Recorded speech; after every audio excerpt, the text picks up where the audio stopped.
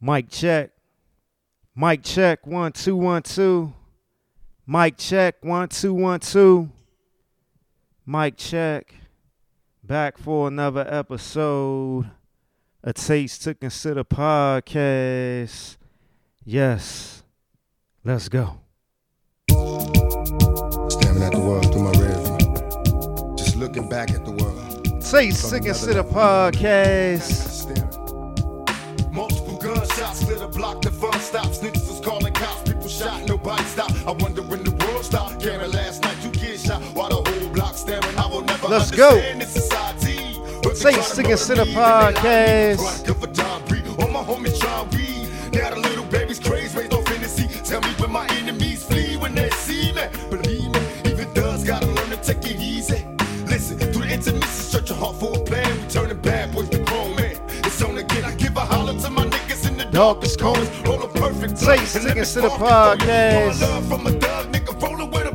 Back for another episode. To the end, my friend, I'm seeing nothing but my dreams coming true. While I'm Staring at the world through my rear view. I'm seeing nothing but my dreams coming true. While I'm staring at the world through my rear view. They got me staring at the world through my rear view. Go and baby, scream to God. He can't hear you. I can feel your heart beating fast, cause it's time to die. Getting high, watching time fly. It's all my motherfuckers staring at the world through my rear view. Go and baby, scream to God. He can't hear you. I can feel your heart beating fast, cause it's time to die. We getting high, watching time fly.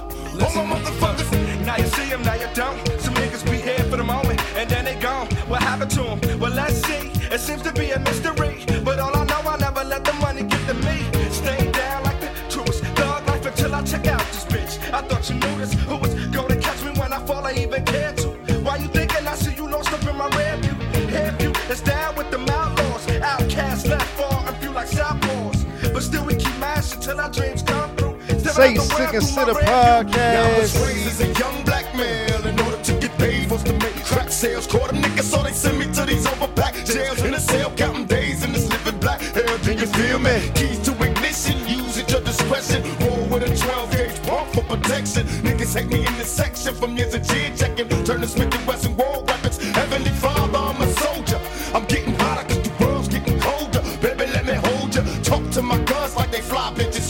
All you bastards best to run. Look at my pictures, now I know the answer to the question. Do dreams come true? Still staring at the World through my rear view. I said now I know the answers. Do dreams come true? Staring at the world through my rear view. They got me staring at the world through my rear view. Go ahead, baby, scream to God. He can hear you. I can feel your heart beating fast. Guess it's time to die. Getting high, watching time fly. And all my motherfuckers staring at the world through my rear view. Go ahead, baby, scream to God. He can hear you. I can feel your heart beating fast. Guess it's time to die. Getting high, watching time fly. Nigga could die. Back in the days we hustled for sneakers and peepers, 9-6 for Glocks. Taste to Consider podcast. Myself with no one rules to these streets. Something I learned in school. On some millionaire marching for the peace. True that. Only one life to lead. A fast life of greed. Criminally addicted, infested since the sea. We all die, breathe, lead like humans. Towns run by young guns, outlaws and truants. Shit's deep. Turn 18, roll my wheel when I go. Burn my body with my shotty, all Jews in my dough. So while you reminiscing all nights out with the crew, smoke a blunt for me too. I staring through your rear view.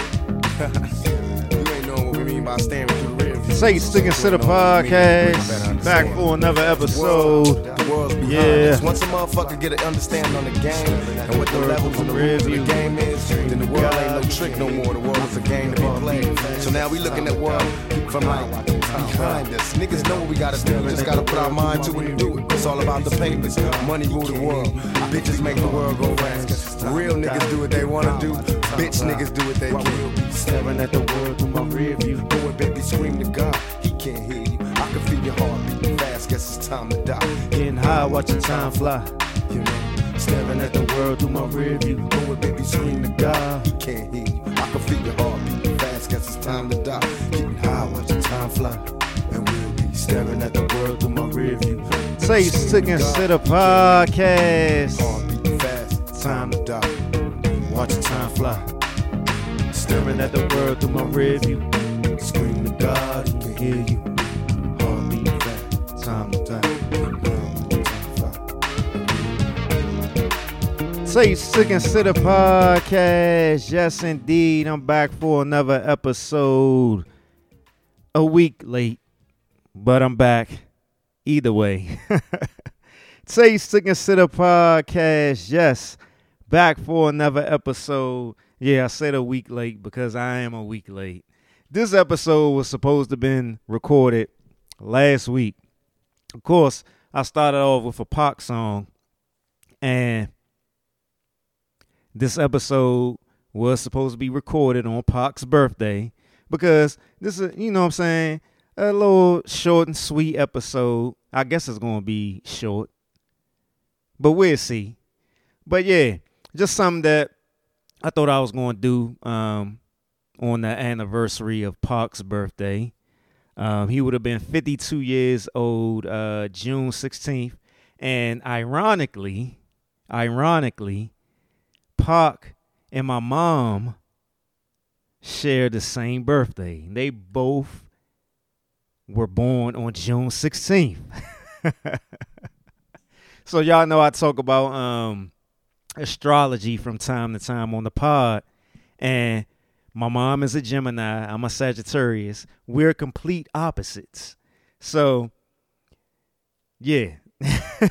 Complete opposites. And that definitely speaks to my dynamic with my mom, vice versa and stuff. You know, but yeah, I was supposed to record this episode on June 16th, but I didn't. I've been slacking. I know I've been slacking. Like, people have been telling me I've been slacking. So yeah, I gotta get it together. And I talked about on last pod, and I talked about a few times on other pods on like this year, 2023, I was going to be focusing on my discipline. And I did it the start of June 1st. I made a 21-day challenge for myself. And in that challenge, that challenge was for me for 21 days to work out every day, meditate, and read. You know, read whatever book I got up in here, because I got a few books. And the 21-day challenge went well. It wasn't perfect, but it went well. And one of the things that I was telling myself during the challenge was to, you know, not strive for perfection, so to speak. You know what I'm saying?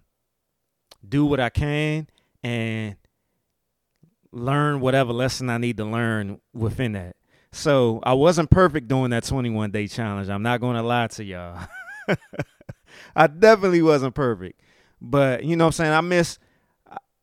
I fell short on a couple of days. And when I say a couple, that means a couple. Like 2-3 days, you know what I'm saying? So 2 is a couple, 3 technically is above a couple, but we're going to just count it as a couple. So yeah, but I learned some lessons during that 21-day challenge. Like me as a person, I like to go with the flow, but at the same time, I do like things to be structured. But that is what I wrestle with. So that 21-day challenge that I put myself through pointed that struggle out in a way, and I learned from that. So I will be doing another 21-day challenge in July. I will start July 1st. I'm going to start another 21-day challenge, and I'm going to take some of the lessons that I learned from the imperfections of the June 21-day challenge and apply that to the July 21-day challenge. But yeah, this episode, you know what I'm saying, it is not a lot of topics or anything like that. It's pretty much just one topic. And the one topic is I rewatched the burp number 1. 9 minutes in. Burp number 1. This episode is just me reviewing the Dear Mama docu-series that came on FX. It was how many episodes was it? It was I believe it was 6 episodes. Like the first time I watched it, I just watched it for enjoyment purposes. But this second time when I rewatched it, I took notes. Okay, it was 5 episodes. The docu-series, right? I wasn't gonna watch it at first because of I was adamant about not watching the docu-series because of who was directing it and producing it and putting it together. And that was the person who directed it and put it together was Alan Hughes. And if any other Pac fans out there or non-haters that know a little bit about Pac's life and his history with the Hughes brothers, they know why I didn't want to watch it. I didn't want to watch it because I felt as though that there was ulterior motives behind this docu-series, and it was a narrative that was being pushed as well behind the docu-series. Like, since Pac died, there's been like multiple documentaries out there, and I've seen each and every one of them. And my favorite documentary about Pac was the Resurrection documentary. And the reason that was my favorite documentary because there was really no narratives behind it. There was no ulterior motives. That documentary was put together as if Pac was speaking himself. And that's why that will always be my favorite Tupac documentary. But this documentary was good. I admit it was good. But it did have moments in it where a narrative was being pushed, and there was also ulterior motives behind the message of the documentary based on who the director was and who the producer was, which was Alan Hughes. And like, I spent a lot of time contemplating whether I was going to watch it. I saw a lot of like commentary on Twitter about it, you know, people saying that they loved it before I actually watched it the first time. And it made me sit back and think like, okay, yeah, I'm going to watch it. I'm going to eventually watch it. But then Alan Hughes went on the Breakfast Club and he did an interview, and you saw like some of the animosity that he still held against Tupac. And so just some backstory on the whole situation between Tupac and Alan Hughes and the Hughes brothers. The Hughes brothers, they originally directed some of Tupac's first music videos. Like, they were cool. And in the midst of that, you know, the Hughes brothers, they had an opportunity to make a movie. And that movie was Menace to Society. So the Hughes brothers were having a problem with the networks, or the network that they were producing the movie through, of having an actual star to push the movie. So the studio was like, you know, we're not going to greenlight this movie unless you have an actual star. So who did they go to? They went to Tupac. Tupac said, cool, yeah, I'll help y'all out, you know what I'm saying? And Tupac was originally supposed to play the role of Sharif on Menace to Society. And if you've seen Menace to Society, you know Sharif was the Muslim, the Muslim kid on Menace to Society. His father was Charles Dutton. Charles Dutton is the guy who played Rock. He had the show Rock. But Tupac originally had an issue with the character because he wanted a backstory to be put in place in the movie of how a kid in South Central LA can all of a sudden become a Muslim. And the Hughes brothers didn't necessarily agree with Tupac. And Tupac felt as though, you know, you just can't have a random teenager or young adult or adult but you know what I'm saying, younger adult in his late teens, early 20s, be a Muslim without having a backstory in that type of environment. And along with that, Tupac had some issues with his maturity and stuff like that. So it came to a point where they kicked Tupac off the movie. And that caused a problem with Tupac. So Tupac and his boys, entourage, or whatever you want to call it back then, got into a fight with the Hughes brothers. They basically jumped the Hughes brothers. And that basically further pushed the animosity that the Hughes brothers had for Tupac and the quote-unquote beef that them Pac and the Hughes brothers had between each other. So Menace Society movie was made, and, you know, Tupac wasn't in it, and that was basically the gist of it. Like, Tupac, he went to trial and he was convicted of, I don't know exactly what he was convicted of, but I'm sure it was like assault and all that other stuff. And he spent, like, I think 90 days in jail for that incident, that fight, jump incident with the Hughes brothers. So it seems as though, you know what I'm saying, according to the current interviews with Allen Hughes and some of the narratives and stuff that he was pushing throughout the documentary, that he still had some type of animosity towards Tupac. But Tupac is not here to defend himself. But he did say later on in one of his last interviews with MTV News that, you know, in that moment that he was immature and that he felt as though that he wished he can reconcile with the Hughes brothers, but he never got a chance to, of course, because, you know what I'm saying, he was murdered. And this podcast is just going to be talking about, you know what I'm saying, the docu-series. It's not me sitting here trying to defend Pac or anything like that. I know some people will think that, but that's not the case. But I'm going to go through and talk about the documentary, Dear Mama documentary, because the documentary was supposed to be based upon Tupac's mother's life.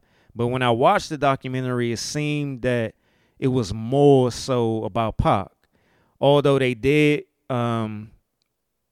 show a lot of parallels between Pac's mom's life and Pac's life. So I'm going to just go through a few things about some notes that I took down from the documentary and my thoughts and stuff like that. But overall, the documentary was good. You know what I'm saying? Outside of the narratives and the ulterior motives, the documentary was good. You know, I'm at an age now where, like, people talking bad about Pac and stuff like that, that stuff don't bother me. I don't go back and forth with people or nothing like that. But, you know what I'm saying? We pretty much 30 years in of Pac passing, and it's like, people still have a lot of animosity towards Tupac and the things that he did or said back in that time period, which is interesting to me. You know what I'm saying? It's interesting, but I get it because, you know what I'm saying, everybody can't get over things. Some people have a hard time getting over things and, you know what I'm saying, moving on. But I'm going to start with my notes. And one of the first things that I wrote down when I was right before I rewatched it was that, you know what I'm saying, black people will build another black person up just to tear them down. That was one of the first thoughts that I had when I was rewatching the documentary. So we're going to start with episode 1. Episode 1 was titled Panther Power. And even though I'm you know what I'm saying, talking about the docu-series, you know what I'm saying, I'm not giving out like no big spoilers away. Even if I did, like, it's worth watching. So the first episode, like I said, was titled Panther Power. And it started off talking about the shooting of two white off-duty cops harassing a black man. And that incident happened in Atlanta, I think in 1993. And that's one of the things that is like solidified the legend of Tupac. Because a lot of people sit back and talk about, like Pac was just, what I'm saying, he was an actor, he wasn't real and all this other stuff. He wasn't gangster and all that other stuff. But Pac showed plenty of times throughout his life that he was about it. And I'm not sitting here condoning violence or anything like that, but he backed up pretty much everything that he talked about in his music, whether right or wrong. So, like I said, they talked, the docu-series is originally about Tupac's mom, Afeni Shakur. And they showed a lot of parallels between her life and Pac's life, and how Pac's life was influenced by his mom's life and the surrounding factors surrounding people, her being affiliated with the Black Panther Party and stuff like that, and their relationship overall. So just going off of the notes that I took from the first episode, like it was talked about a lot how Pac was raised to protect black people. They did a few interviews with like some of his family members, some of his cousins that were around his age and stuff like that, and they were talking about that incident that happened with him shooting those white dudes. And he didn't know that they was cops at first. He found that out during trial. And these particular people that they were interviewing during the docu-series were with him during that time when he actually shot those white dudes that were harassing the black person. And they were even surprised and shocked in that actual moment when it happened. They was like, damn, Pac is real. You know what I'm saying? And that's some of the things that was one of the things that, they focused on when they were talking about how he was raised to protect black people. And the next thing that I wrote down was that, one of the biggest arguments when it comes to Tupac is, was he acting or was he for real? A lot of people just always run to narratives instead of actually, learning for themselves. It's easy to be a follower and jump on a narrative because, we see that throughout, just not when it comes to Pac. We see that just throughout society and life period. It's easier to follow a narrative as opposed to actually being an individual and being a critical thinker and experiencing something or somebody and having your own opinion about them or whatever you're experiencing. So one of the things that was talked about was that Pac was wild even before he even became famous. Like even when he was a kid, he was very mischievous. He always questioned things. He always was loud. He was always, boisterous, going back and forth, debating and stuff like that. That's how he was actually raised. Like his mom raised him to debate. One of his punishments as a kid was to read the newspaper and to read certain things throughout the newspaper and come back later on and have a debate with his mother. And that's one of the things that they focused on throughout the docu-series, because if you don't know Afeni Shakur's history, she actually defended herself in the trial of the Panther 21. So look all that stuff up. I'm not going to give all the information. You know what I'm saying? Do your Googles. Use your Googles. So even before he played his first acting role of Bishop, which everybody, I ain't going to say everybody, which the haters like to harp on, Pac was that before that. Like they even said the reason they gave him the role because he wasn't even supposed to try out for the role. Like he went with somebody else. He actually went. He was friends with Tretch from Naughty by Nature and Money B from Digital Underground. They both auditioned for the movie, and he went along with them. And he happened to just go ahead and just audition, and they gave the role to him because, from what they were saying, he embodied Bishop. He was Bishop. As you know, well, I ain't gonna say as you know, Pac, he went to performance arts school and stuff like that, so he was already trained as an actor, so to speak. I'm looking at my notes. Yeah, it said what I wrote down said he was acting out before Juice. He was told to audition for Juice because he was like Bishop. One of the other things that I wrote down for this first episode, let me see. One of the things I definitely loved about the docuseries was the acapella raps that they did throughout the docuseries. Like they started off each episode with acapella rap, and they ended it the same way. Like they did it like I appreciated his rapping skills, his lyricism, because you know people swear that Pac wasn't a lyricist. But when you hear him doing his raps a cappella without the beats, like they was even more powerful. Let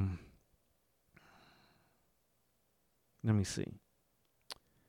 That's pretty much all I had for episode 1. But let me see. Starting off in episode 2, that's when I started noticing more. That's when I started noticing Allen Hughes trying to put like his agenda in place or his ulterior motive. And it makes sense because episode 2 was entitled Changes. And he tried to sway it away, making it seem as though that Tupac started changing when he was famous. But like I already said, from his family and friends and other people who knew him before he even got his first acting role, Pac was already wild. When he was with Digital Underground, he used to always get into fights and was always being like immature. He was immature. Like at this time he was 20, 21. Like his first album didn't even come out yet. And his first album came out when he was 21 years old. And that's one of the things that I kept harping on, and I kept having to remind myself during the docuseries was that this dude was only, when he died, he was only 3 months in of turning 25 years old. Like as influential as he was, as smart and talented as he was still a kid. And I'm 41 right now, and me going back thinking about when I was 20, 21, in that range of 20 to 25 years old, like I was immature as hell. I was wild as hell. I was always getting into some shit, always getting into some fights and stuff like that. Just being stupid, just straight stupid, right? And I wasn't a celebrity. I didn't have all this weight on my shoulders and stuff like that. I didn't come from a political or military minded family and stuff like that.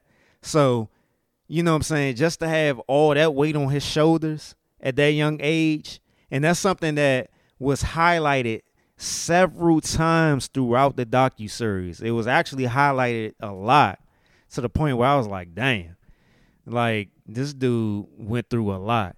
And that's another thing. Like when I think about Pac, I think about like this dude was the representative for all black people. Because when you sit down and look at Pac's life, from the moment he was a kid all the way to the time that he died, he experienced damn near everything that a black person experienced. Every aspect of the black American's life. He came from a broken home. His parents were in the Black Panther Party. So they were very politically charged and in the movement, you know what I'm saying, in that movement of the civil rights and the progression of black people. Both his parents were drug addicts. He was homeless at one time. As a teenager, he was homeless as a teenager. He was broke. He moved from home to home. He became a celebrity. He had money, went to jail, dealt with violence by being shot and stuff like that.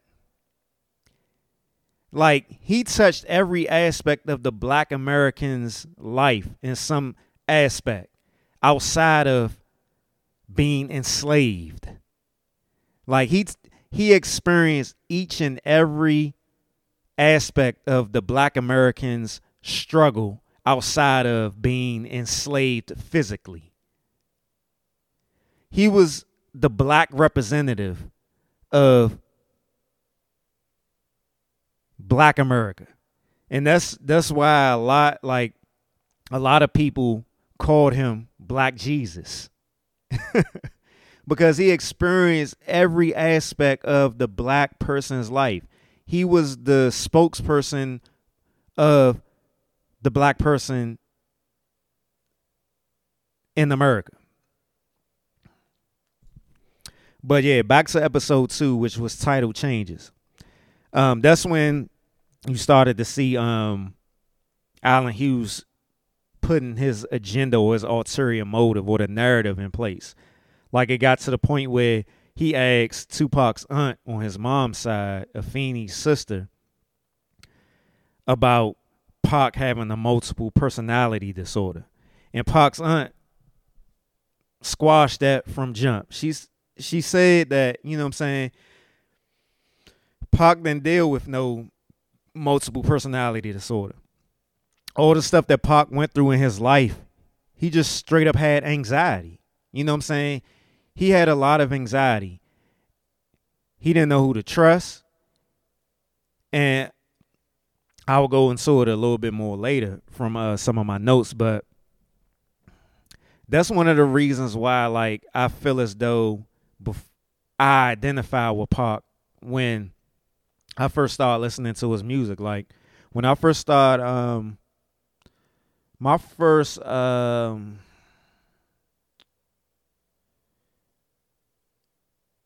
I first started being a fan of Tupac, I don't know how old I was, but it was during when he released his first album, and one of the first music videos he had was When My Homies Call. And I remember me and my brother used to be in a house, and that video used to come on, and we used to just be like, you know what I'm saying, singing every word to that song or whatever. And I remember that's when I became a Pac fan. But when I really got into Pac was when he released the Me Against the World album. That was like one of the first rap albums I ever bought with my own money. I bought the tape, the cassette tape. And I used to listen to that joint all the damn time. And when I got like in my 30s, I started realizing that, you know what I'm saying, one of the reasons why I identified with Pac was because, you know, me dealing with my depression and anxiety or whatever, I could hear Pac in his music and stuff like that. He was depressed. He was anxious. He was dealing with anxiety and all of that other stuff. a lot of his songs was talking about death or whatever. You know what I'm saying? As far as I know, he could have been suicidal at that point. You know what I'm saying? All the stuff that he gone through, like he was living in fear. And they talked about that, you know what I'm saying, around the time when he got shot and stuff, and when he got accused of raping the girl back in 94, in 1994. So he dealt with like a lot of anxiety or whatever. And his aunt just straight squashed that. She told Allen Hughes right there directly that he ain't have no multiple personality disorder. He was young. He was a young dude that was dealing with anxiety. All the stuff that he went through in his life made him anxious. Shoot. That's why he smoked so much damn weed. Like, even Snoop talked about how Pac smoked more weed than him. And y'all know how Snoop smoked. Snoop did several interviews where he talked about how Pac would outsmoke him or whatever. And if you like pay attention to like footage of Pac, he was a chain smoker as well. Chain cigarette smoker. But let me see.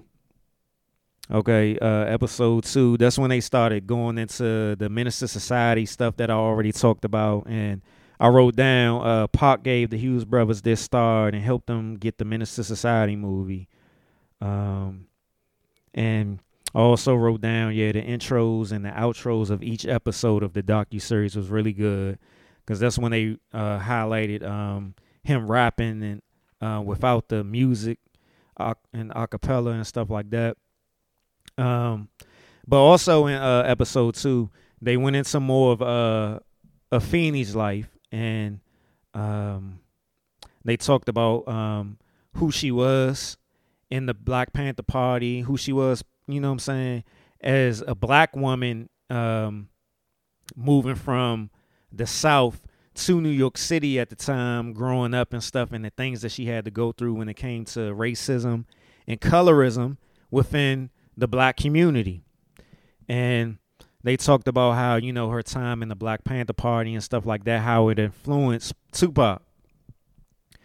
And they also talked about the military-minded role that the Black Panther Party played in their organization, and how, a lot of the people that were a part of the Black Panther Party, they came from a military background. They served in the United States military.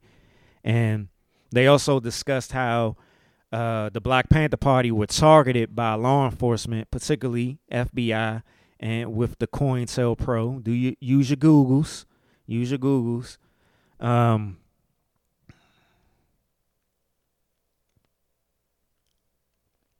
And one of the things that I wrote down was how they showed an interview that Tupac did, and how he discussed how, no, this was actually a deposition when he was in jail for the alleged sexual assault, and how he talked about how the music became the father for a lot of young black males. And he also talked about how he had an identity crisis, and how he was being spread thin on, the conflicts that, he wanted to save the black community, but also being betrayed by the black community as well. Because one of the things Tupac had a struggle with was, being raised by a Black Panther mother, as well as being around a lot of Black Panthers. His stepfather, his godfather, Geronimo Pratt, his stepfather, which was Mutulu Shakur, his godmother, which was Assata Shakur, and a lot of other Black Panther figures, is that he never realized that, or he was naive and gullible with the fact that your own community or people in your community, the black community, can turn on you. He felt as though that as long as you're there being a representative for the black community, that they will always be on your side and be loyal to you and protect you. And that's one of the things that he was naive and gullible about. And that's one of the things that he realized and he struggled with after he got robbed and shot and set up in New York. And that's when he started to have a lot of conflict, and his anger came out even more, because he had anger on one side on, you know what I'm saying, how his community was, but then he had anger on the other side on how his community can actually, you know what I'm saying, betray him. And one of the other notes that I took down that's in relation to that was that, you know what I'm saying, people wanted him to be a perfect, quote unquote, gangster or thug, or a perfect revolutionary activist. Like that was the one of the battles or the struggles that he was dealing with. On one end, you know, everybody is not woke, everybody is not enlightened, everybody is not mature, everybody is not intelligent. So you'll have your side of the black community that is for the struggle, but then you'll have the other side of the black community that is for the niggerdom, for the drama, the negativity, the stupidity, the immaturity. You know what I'm saying? So that's one of the things that he struggled with, but also showed his human side in my eyes. You know, you gotta remember, like I said, he was in his early 20s, and a lot of people failed to realize that and give him that grace that he was trying to find himself as a man as well. You know, although he came up a certain way with this Black Panther mind and his mindset and stuff like that, he was still trying to find out who he was as a man and trying to be true to that, but also at the same time trying to be true to the community, you know? So this docu-series definitely showed the struggle that he was dealing with as far as trying to be who he truly was, but also trying to save everybody, because that's what he was doing. He was trying to save everybody, but at the same time, he had certain factions or sections or different people that were using him for his celebrity, using him for his money, using him for his fame. And there were people that, you know what I'm saying, that was just there to just be like, okay, this is who he should be. So he struggled with that. They had a few moments throughout the docu-series where they interviewed Mike Tyson, and him and Mike Tyson was real good friends. And Mike Tyson said he was too intelligent to be acting the way he was. He was really angry. You know what I'm saying? He was real, and he was too smart to be being as immature as he was at times. And this is coming from Mike Tyson. And y'all know how Mike Tyson got down in his life. And Mike Tyson talked about, like, you know, his life and Tupac's life and how there were a lot of differences between them two. You know, Pac came from that Black Panther background, that activist background and stuff like that. And Mike was like, you know what I'm saying, although we both did immature things, I came from a way much more of a gutter background than Pac did. I understood what Tyson was saying, but I kind of disagree with it for the simple fact that they both came from some tough ass backgrounds. You know what I'm saying? Even though Pac had that activist background with his parents and the other people that was around in the Black Panther Party and stuff like that, Pac was alone a lot. You know what I'm saying? He was left alone a lot. You know what I'm saying? With his mother dealing with her addiction, his stepfather, Matulu Shakur, being in jail, other Black Panthers being on the run, Asada Shakur, Geronimo Pratt, and all them being in jail and stuff like that. Pac had to find his way by himself a lot. And I'm going to jump ahead from my notes, but that's why he didn't necessarily listen to people, because he had to deal with abandonment so much throughout his life with important figures in his life, and he had to figure out stuff on his own. Pac became famous on his own. Like his rapping, all that other stuff, he did that on his own. Like his work ethic, his discipline, his persistence, consistency, and all that other stuff, he did that on his own. Like his mom was full-blown crack addict at that point and all that other stuff. Although she gave him a lot of guidance at certain points in his life, there was a big disconnect between them. And we ain't even got on his real dad yet, which I will get to. But and shoot, speaking of discipline, doing one of Pac's interviews before he passed, and he said this is quote what he said. He said, "I hate saying this because I know white people love to hear this, but if I had my dad in my life, or if black boys, black men had their dads in their lives, they would have more discipline." And he is right.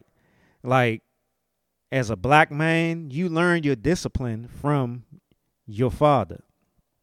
And speaking as a black man who had my dad physically there, but not emotionally and mentally, and when I say physically, I'm saying he was there in the household, but he wasn't there in my life physically. I know my lack of discipline or my struggles with discipline throughout my life came from not having that presence or those lessons of discipline from my dad, you know what I'm saying, contributed to the struggles that I have with discipline to this day. Although I've learned a lot from my dad just by watching, but you know what I'm saying, that hands-on presence is key. But let me see. Moving on to episode 3. Episode 3, they start going into the rape charges and everything that was surrounding that, how all that stuff happened, how he was hanging with the dude who he ultimately feels set him up, and that guy being Haitian Jack. And let me say this, because not one time has Pac ever said that Biggie set him up for getting robbed. Pac said, and he said this multiple times, that Biggie knew and that Biggie didn't warn him. So this is what I talk about when we come to narratives and stuff like that. There's always these narratives, and people fail to want to do their own critical thinking or their own research or their own listening and reading or whatever. They just run with a narrative. You know what I'm saying? It's easy to be a follower. It's easy to be a hater. But in episode 3, they start going into Pac's real father. And Pac's real father and Afeni's, his mom, relationship, and talking about like why did Afeni lie about Tupac's real dad being dead and stuff like that. And one of the things that, even though this docu-series was solely was not, I'm not gonna say solely, but it was focused on Afeni, Pac's mom, it wasn't all peaches and cream when they were talking about Pac's mom. And this is one of the things that is not discussed enough, I believe. And it's not to talk down on Pac's mom or anything like that, but she wasn't perfect. She did a lot of things that affected Pac in a bad way. About the lying about Pac's dad and where he was, who he was, her dealing with her drug addiction and stuff like that. And one of the things that isn't highlighted about Pac's life and his relationship with his mom was that Pac had a real problem with a lot of the things that his mom did throughout his life when it came to his dad and her addiction and stuff like that. So they talked about how they would have a lot of they had a lot of arguments and stuff like that. And I mean, shit, he talked about it in the Dear Mama song to a degree. But even Pac, Afeni's sister, talked about it in the docu-series that she don't know why Afeni lied. She don't know what the reason was and stuff like that. She just know that it happened. Pac's mom dated multiple dudes around the time that Pac was born or conceived, that she don't know if she was actually being truthful about not knowing who Pac's father was, or that she was mad about, or she had some sort of disconnect with Pac's real dad to the point where she decided to say that he was dead and stuff like that. And what's interesting is that Pac's real dad was interviewed for this docu-series, but it was very short and small. Like, they didn't give him a lot of time, which was weird. But it made sense based off of the narrative that was trying to be pushed or whatever. But his dad has been coming out lately. His real father's been coming out lately and doing interviews and being very blunt about the situation, his shortcomings of being a father to Tupac, because he was addicted to drugs and stuff like that, being part of the Black Panther Party and then the downfall from it, and how a lot of the Black Panther members dealt with addictions because of, all the stuff that happened with the downfall of the party, when it came to the COINTELPRO and just people with egos and stuff like that, and all the stuff that they went through when it came to dealing with law enforcement and stuff like that. But they gave in episode 3, they gave a good background on Afeni and her trial, the Panther 21 trial, and her position in the Black Panther Party, and how she represented herself during the Panther 21 trial and stuff like that, and how they definitely highlighted how much of a fighter she was. So in turn, that's where you would see that's where Pac got him being a fighter for himself and for his people, meaning the black community and stuff. That's where he got it from. In the midst of this episode, they started going back to how anxious Pac was, and they talked about how he just could not be still. Like, he could not be still. And that sort of speaks to his work ethic and a lot of the music that he made about, fearing death and dying and stuff like that, and feeling as though he gotta do this many amount of songs in this time period and all that other stuff. And that contributed, in my eyes and other people's as well that talked about it, his work ethic. He was he was a functional anxious person. You know what I'm saying? Like I talked about that on several episodes before. How, you know what I'm saying, there's functional people, functional depressed people out here, functional anxious people out here. You could be dealing with anxiety and depression and stuff like that, but you're highly functional, like to the point where you're always trying to prove something, or you always trying to get something done or whatever, because you don't want to just sit down and deal with everything that's going on with you. You don't want to heal. You don't want to deal with your traumas and stuff like that. You have your extreme highs and you have your extreme lows. And Pac was an extremely highly functional, depressed, anxious person in my eyes. But episode 3, they start talking about the rape charges and then the shooting as well, because that happened that was the same time period. The shooting and the rape charges were the same time period. And then that's another time where you start seeing Allen Hughes trying to push a narrative about Tupac, because there's always been this narrative out there that Tupac actually shot himself in the nuts or whatever.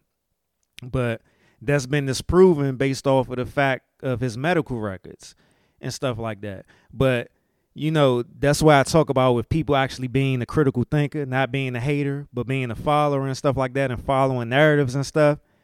It's easy to follow that because you ain't got to do no research, or you just so much in your hate and your dislike for a person for whatever reason that is, whether it's internal and you projecting or whatever.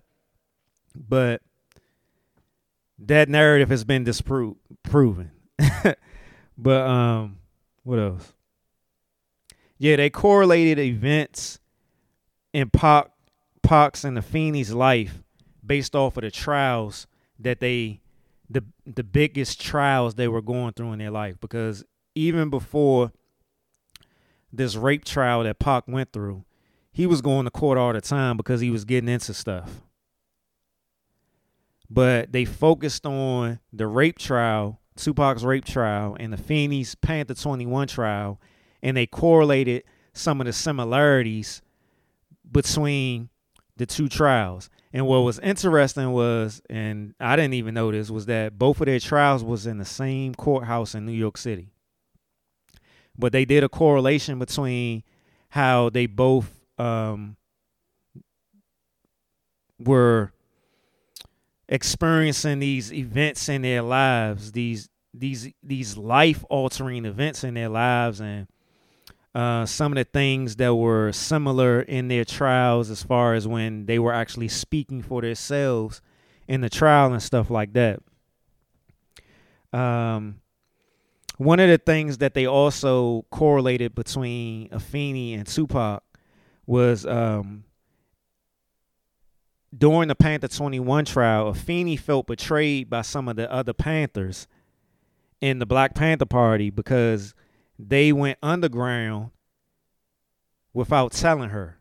So they left her by herself going through this trial by herself, and they just fled and went underground and was nowhere to be found. And she ended up having her bail being revoked and having to go to jail.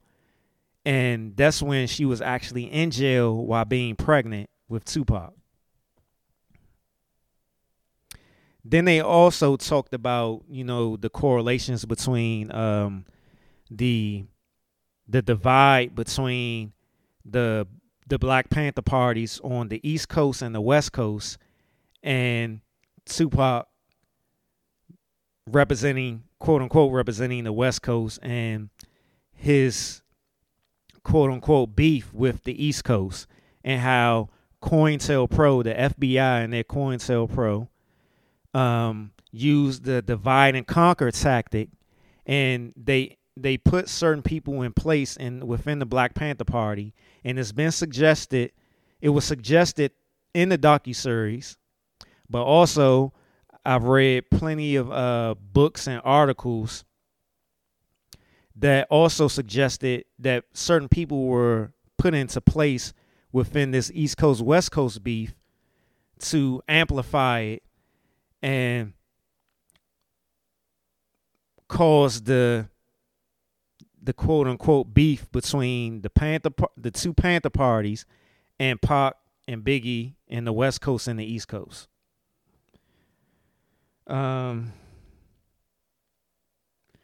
They also highlighted how COINTELPRO used some of the similar tactics in this divide and conquer strategy within the Panther Party. How some of these tactics were very similar to things that went on during this quote unquote East Coast West Coast beef. But going back to the betrayal part, they correlated how Afeni felt betrayed by certain members of the Black Panther Party and how Pac felt betrayed by some of his friends as well, which were Biggie and some of his other friends that were in that he was affiliated with during the time of his trial and his shooting, which, like I said, was around the same time. But moving on to episode 4. I forgot what episode 3 was titled. I can't remember. Watch it and you'll find out. But episode 4 was titled Ambitions as a Rider. And episode 4 focused on him, his period while he was in jail, and the period when he got out of jail. So some of the notes that I had was when he was doing his deposition in jail, he said, this is one of the things he said. And when he said it, and this is the first time I ever heard him say this part of the deposition. I seen certain clips of the deposition, but I never heard him say this. But when he said it, this was a thought that it was funny because it was a thought that I already had even before I heard him say it. He said it's safer to be negative. It's safer to live a negative lifestyle in the Black community. And what was funny was, although what I thought before I heard this wasn't verbatim or wasn't 100% the same,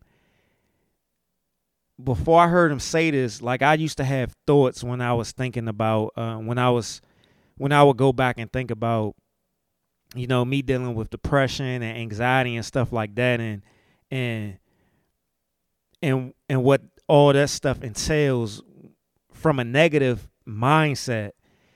I used to always think like it's just easier to be depressed. It's easier to be anxious. It's easier to have a negative mindset about life. But naturally, I'm a positive person. Like naturally, I am a positive person. But when you get down in that space, in that hole, and you live there for a while, like it is much easier. Excuse me. It is much easier just to be negative. It is much easier just to live in that hole because you don't know anything different, or you so far removed from the opposite that it's easier to just live there than to change your mindset or change your environment or whatever, because that's all you know or that's all you're used to. So I thought that was real interesting because, like, before I started going to therapy, and even like during the first couple of years that I was in therapy, like I used to think, like the first couple of years at therapy, like, man, it's just easier just to stay where I'm at. It's just easier just to be depressed and negative and stuff like that, because I got comfortable there. I got comfortable being angry. I got comfortable being negative. I got comfortable starting fights in the street. I got comfortable, you know what I'm saying, putting myself in compromising situations. I got comfortable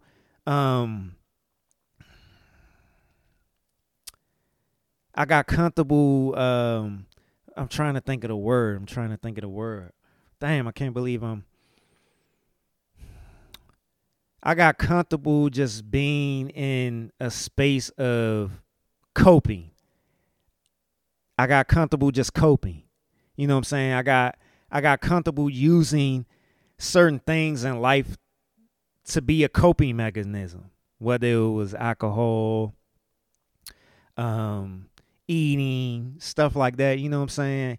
Or putting myself down or not believing in myself, you know what I'm saying? It's easier, you know what I'm saying? It just got easier using those coping mechanisms to stay in that place. You know what I'm saying? It was almost like without me even taking an actual drug, that was my drug, using those coping mechanisms.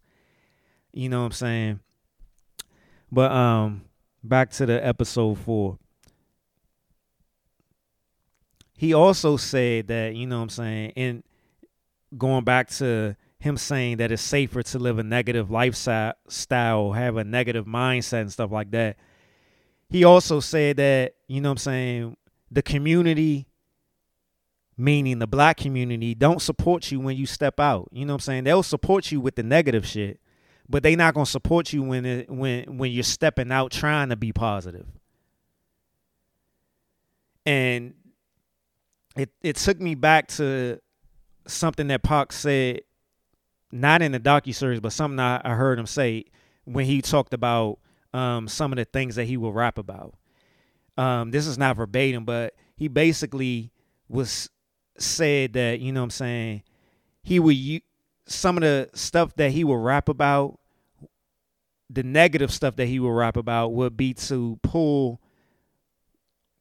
a certain group in. Meaning, you know what I'm saying, people with a negative mindset and stuff like that. You pull them in. You rap about that stuff to pull them in so you can have a chance to change them with the other message, the other songs or messages that he will put out there.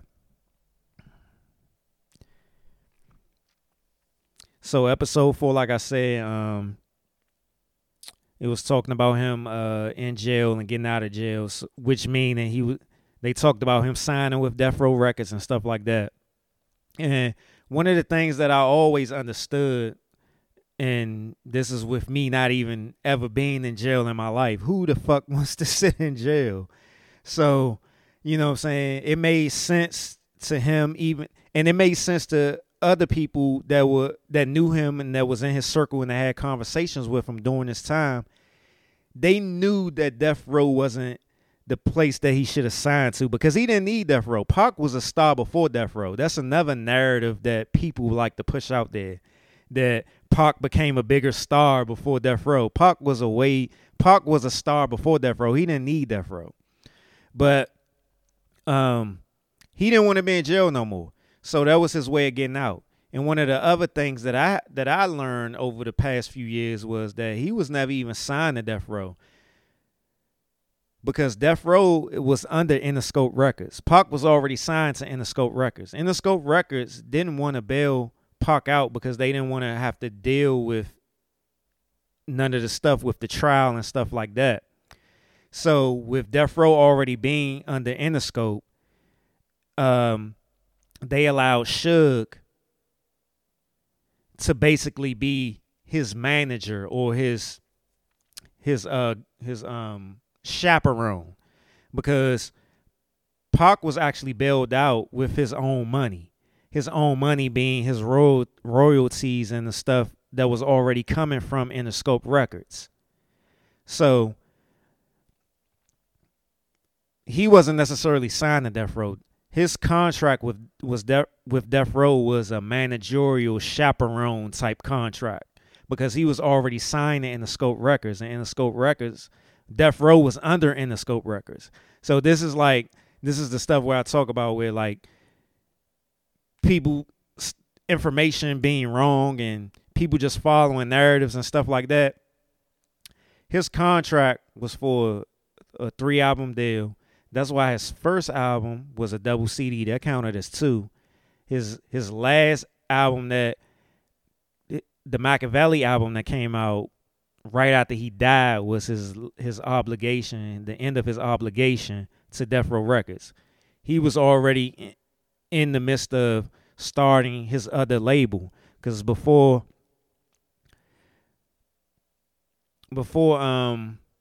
he even had his contract with Death Row, he already had another label that he had a production contract or whatever, and I forgot the name of the record company that he had, but he was starting a new one right in the midst of him leaving Death Row. He was already in the midst of leaving Death Row. That was, if you actually pay attention to all the things that he said and all the things that other people said that were around during that time, he knew what his role was with Death Row. That was just to get him out of jail, and he wanted to do his own thing already. You know, he already had his plan in place. That's one of the things that they kept talking about during the docu-series, how Pac was a planner. He had a plan for everything.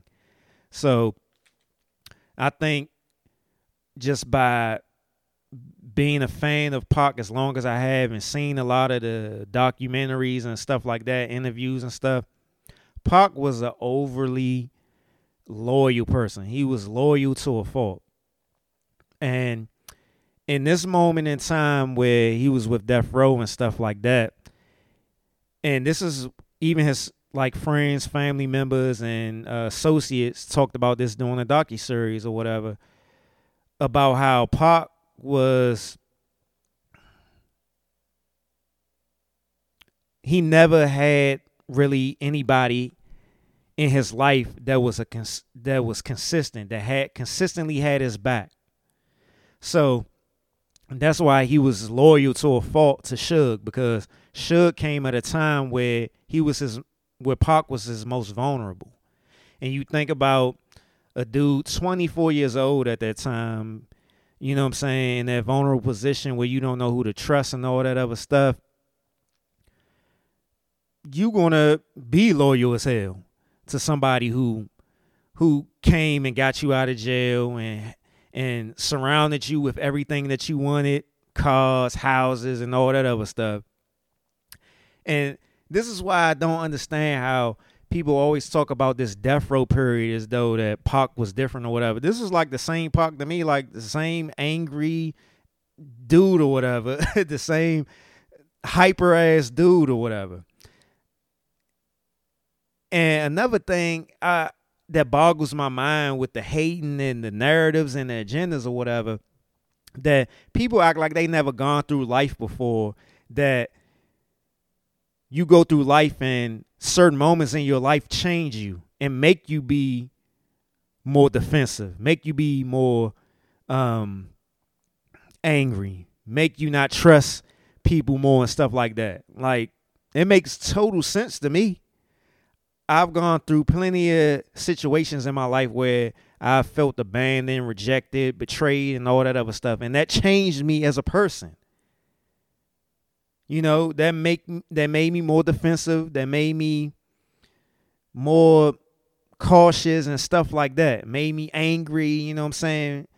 So I don't get it. Like, it just boggles my mind how people just be so caught up into their hate and narratives and stuff like that. Like, as much as a Pac fan I am, I'm a fan of Biggie. I'm not as much of a Biggie fan as I am a Pac fan, but you see, like, outside of this docu-series, there are people still doing interviews to this day that were around during that time. You know what I'm saying? That new Big, the new Pac and stuff like that still have animosity towards Pac and Big, blaming them for this situation and stuff like that. Mostly people blaming Pac. And I'm just like, dude, this has been like 30 years and you haven't gotten over it yet? Like, I just, like, bruh, like, come on. You got some stuff to work out if you still harping on stuff that happened 30 years ago, and you had a chance to become a grown man and you still haven't learned to give somebody grace or have forgiveness or just to have understanding of knowing that being 20 years old, you're still a kid, and that as you grow, you're going to mature, or you should mature. But back to episode 4. Yeah, and just talking about Pac being loyal and stuff like that. Suge was older than Pac, and Suge was if you just pay attention and you hear stories about Suge was the master manipulator. Suge definitely took advantage of the situation and manipulated the situation in Pac in certain aspects. Just watching the docu-series and hearing certain things and stuff like that, you could tell Pac felt obligated, and this is throughout his life. He felt obligated to everybody. He felt as though he had to save the black community. He had to take care of his family members. He had to take care of his mom, get her right. He had to take care of his friends, his homeboys. You know what I'm saying? He had to take care of the people who, quote unquote, had his back. He felt obligated in many different directions to the point where he was spread thin, that he couldn't really focus on himself. But yeah, I already talked about this a little earlier, but just going back to the notes because I know I got ahead. But just the part about when I talked about how they say that Pac wouldn't listen to nobody. Like his family used to go to like Shock G and certain other people and be like, talk to Pac, he'll listen to you and all that other stuff. And they would say, nah, Pac wouldn't listen to me and all that other stuff. But based off of how they showed Pac's life and stuff like that, they basically showed you why he wouldn't listen to nobody. Like I already said, nobody was consistently there. So why would he listen to people? Why would he listen to anybody who would pop in and out of his life or would be there for a moment, betray him, and try to come back and stuff like that? Like he pretty much, if you want to look at it from a materialistic aspect of or superficial aspect of success, he did it on his own. So why was he listening to people? But they also talked about a lot in this episode how stressed and exhausted he was. And one of the outlaws, he talked about how, in hindsight, that he wished that Pac would have just took a break, like it took a year off and stuff like that. But even before I started recording and I was listening to like some Pac music and stuff like that for my pregame, I was sitting there just thinking like Pac probably could have been suicidal. Like, because they talked a lot about how he never saw himself being old, becoming the older man, having a family, having kids and stuff like that. Like, he was so stuck in that mindset that that he wasn't going to make it, or he didn't have long or whatever. And me being a person that looks at the manifestation, that you can actually manifest certain things in your life if you focus on it too much, the law of attraction and all that other stuff like that, that he manifested his downfall, so to speak, as well as his superficial success. He manifested that. He also manifested his downfall. And that's why I started thinking like he probably was suicidal. But it makes sense though, because he had several songs where he talked about, stuff like that. One of the controversies around one of the reasons why he was angry at Biggie was the fact that he felt as though Big stole his style, and that style being that making music about death and all that other stuff. And he changed his whole Me Against the World album because of that. If one of the albums that came out after he died, Are You Still Down, a lot of the songs that he recorded during that time period was suicidal type stuff. And he scrapped all of that and then made the Me Against the World album. But yeah, also the notes, I already said this, he was loyal to a fault because he never had a consistent person being in his life to have his back and stuff like that. Yeah. So episode 5 was titled Until the End of Time.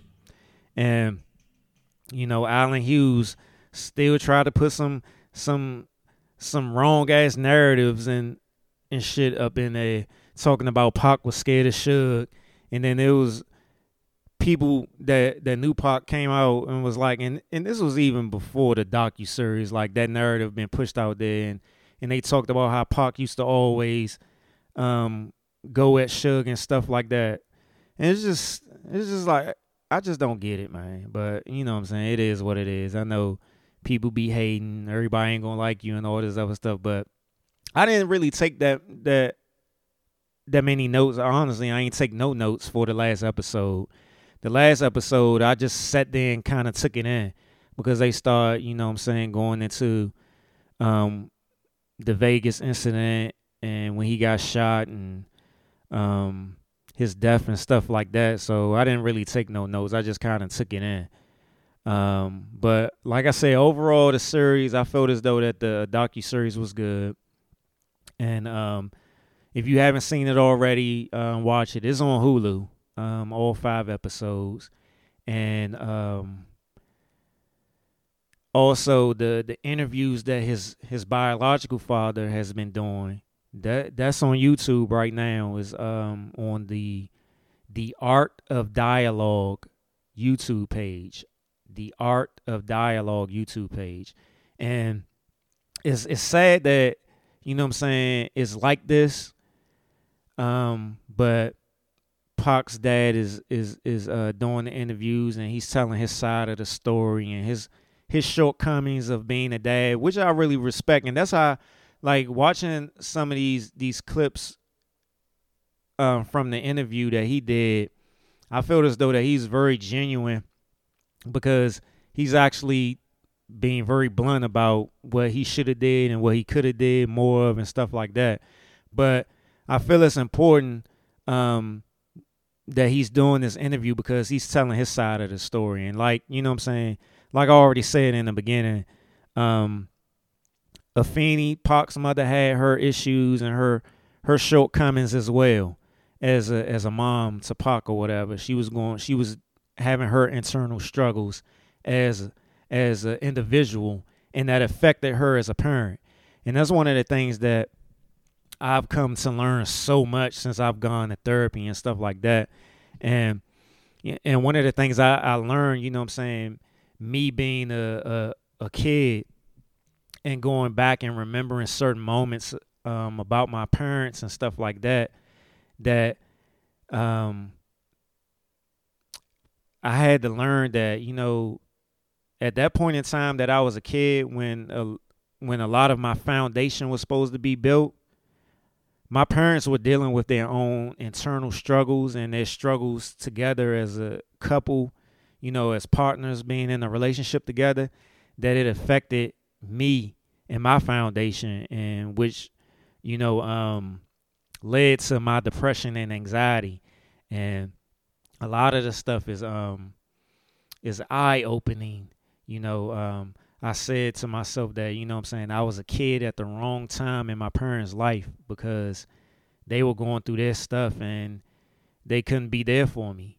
And, you know, it's a sad situation, but it is something that made me who I am today. And I'm sure that's for everybody that is listening to this pod, everybody who's walking this earth or whatever. In certain moments in time of our parents' lives that it wasn't a good time for us to be a kid in our parents' lives, or our parents wasn't fully there or could be there for us when we needed them the most. But this is the end of the episode. This is my Dear Mama docu-series review. Shout out to all the Spotify listeners, Apple Podcasts, Google Play, Stitcher, Amazon Music, all my YouTubers. Shout out to all my new subscribers, all my new listeners. I seen you. I appreciate you. Keep listening, liking, downloading, sharing, all that good stuff. This is episode 97. Episode 98 will be coming to you quicker than normally. I will be recording episode 98 in a few days. And then episode 99 and yes, episode 100. Episode 100 is in the planning phases. The planning is going good so far. I mean, it is pretty much the planning for episode 100 is pretty much done. I'm excited about it. I hope, everything works out perfectly the way that I envision it. But either way, it's going to happen. And, I hope you enjoy it as well. I'm Derek Silver. I'm your host. This is a Taste to Consider podcast. I never officially introduced the show. So I'm going to do it before I log off.